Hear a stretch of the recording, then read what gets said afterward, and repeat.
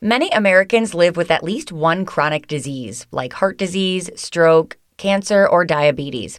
Dr. Beth Whitensteiner is the medical director at International Community Health Services and is here to talk about how providers can address the needs of patients with chronic conditions during the COVID-19 pandemic. Welcome to Together We Rise Wellness Podcast from International Community Health Services. I'm Caitlin White. So, Doctor, to start us out on this conversation, what exactly are we talking about when it comes to chronic diseases? So, chronic diseases, when we talk to our medical students or our residents about them, and we talk to our patients, chronic diseases are typically defined as a disease that has lasted for longer than 3 months. And it's a disease that will potentially progress and worsen. And so our goal is to control the disease at its most benign, or where we first capture the patient with that disease and not to let it progress. Chronic disease examples are diabetes, hypertension, heart disease, cancer, arthritis, depression. All of those things can be chronic diseases. Side effects from strokes, they're with you for your lifetime. So they become a player in your day-to-day living.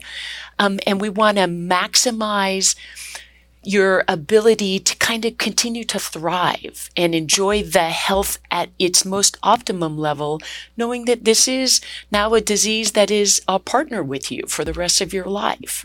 So what should people with chronic illnesses be doing to better manage their diseases during this pandemic?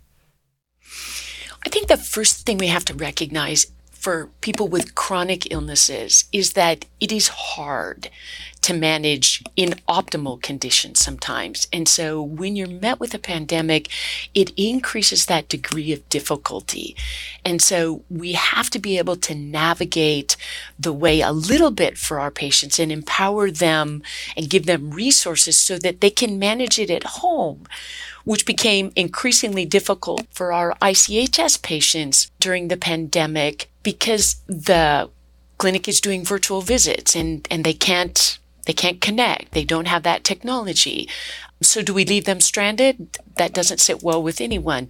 So it was trying to figure out, how can we do that? How can we maximize that they can get their medications without having to leave their homes? So that requires mail order or delivery. How can we make sure that they have the resources they need for just basic health, regardless of their disease state? They need food. They need transportation. How do we make sure they have all of that? How do we make sure they have power in their house? Because they have, for the most part, when the economy shut down, then many of our patients work 2 to 3 jobs. And so what are their resources now from a financial standpoint to ensure that they just have food? So all of these things have to be weighted, and you just have to say, okay, it's hard, and what can we as an organization do for you, and what can we as a community do for you? Mm-hmm. And then once patients get to your center, how has ICHS modified its care provisions to support patients with chronic diseases? What we did initially when the pandemic started is we turned from in-clinic visits, being the majority of our visits, to virtual and telephonic visits. And we did that pretty much on a dime. It was an incredible opportunity to start to develop our regimen for telehealth. And telehealth expanded exponentially over the past 2 years. And we were very honored to be selected as one of the community health centers across the nation to be involved in the NAC Leading Change program. And NAC is the National Association for Community Health Centers. And they funded a Leading Change program for patients with chronic diseases so that those patients would have the tools to manage their disease at home.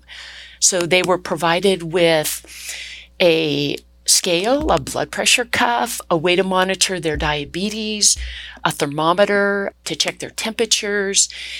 And then they had health coaching from the clinic on a monthly basis to get them kind of like up to running with this kind of technology. And it was amazing that it empowered the patients to own a little bit more of their chronic care management, which is really rewarding because as soon as the terror of that first wave of the pandemic left and people felt more comfortable getting outside, they also felt comfortable in saying like, hey, I can take care of this for 3 months and I'll do my own self-check at home. You check in with me virtually, and then I'll come in and see you 3 months later. But it engaged them. And so it was really incredible to watch them develop that skill set of not relying on the clinic to kind of help and navigate their disease for them, but they owned a little bit of it, which was really kind of an incredible achievement on their part. And really kudos to our team of nurses and MAs in navigating that for them. Again, in a multilingual clinic that we have, it was really an investment again of our staff. And I can't say enough about their investment to our patient care. Just really, really incredible. You know, in our last episode, we talked all about diverse communities that we serve at ICHS. So how has COVID-19 affected these communities in regard to chronic illness specifically? The pandemic itself has impacted our patients exponentially in both socioeconomic way and a health standpoint. So our patients who are unable to get outside because of fear, to come to the clinic or to be able to navigate technology, they were just essentially isolated. A lot of our patients live in multi-generational homes. And so as soon as they lost one income, they all suffered. And so the inability to purchase medications and trying to navigate that for them. I think we did a good job in developing our telehealth model. We are continuing to improve on that. But their sense of isolation and the impact on being able to manage their diseases for the people that we were unable to reach. We didn't get a hold of everybody. I think we really felt that loss and that impact. And another impact that we noticed is, in addition to chronic diseases, we lost that opportunity for preventive screening. And it was our patients who suffered not being able to get their colon cancer screening or their mammograms through no fault of anyone's.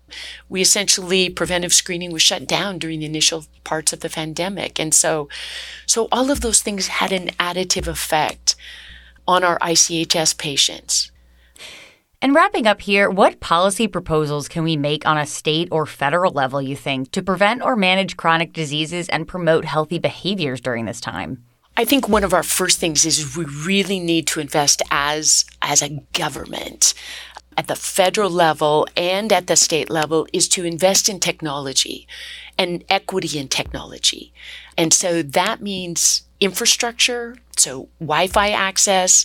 You know, it helps if I'm able to communicate with a patient virtually, but if their Wi-Fi access is poor and the phone breaks up or our video visit breaks up, then we've lost the opportunity.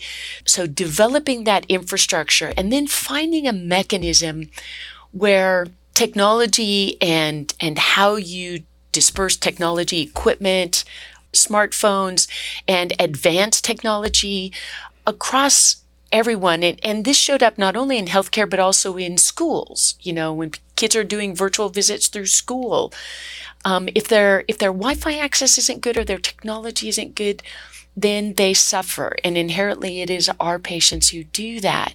So I think an investment in infrastructure, an investment in equipment, and then an investment in remote telehealth monitoring.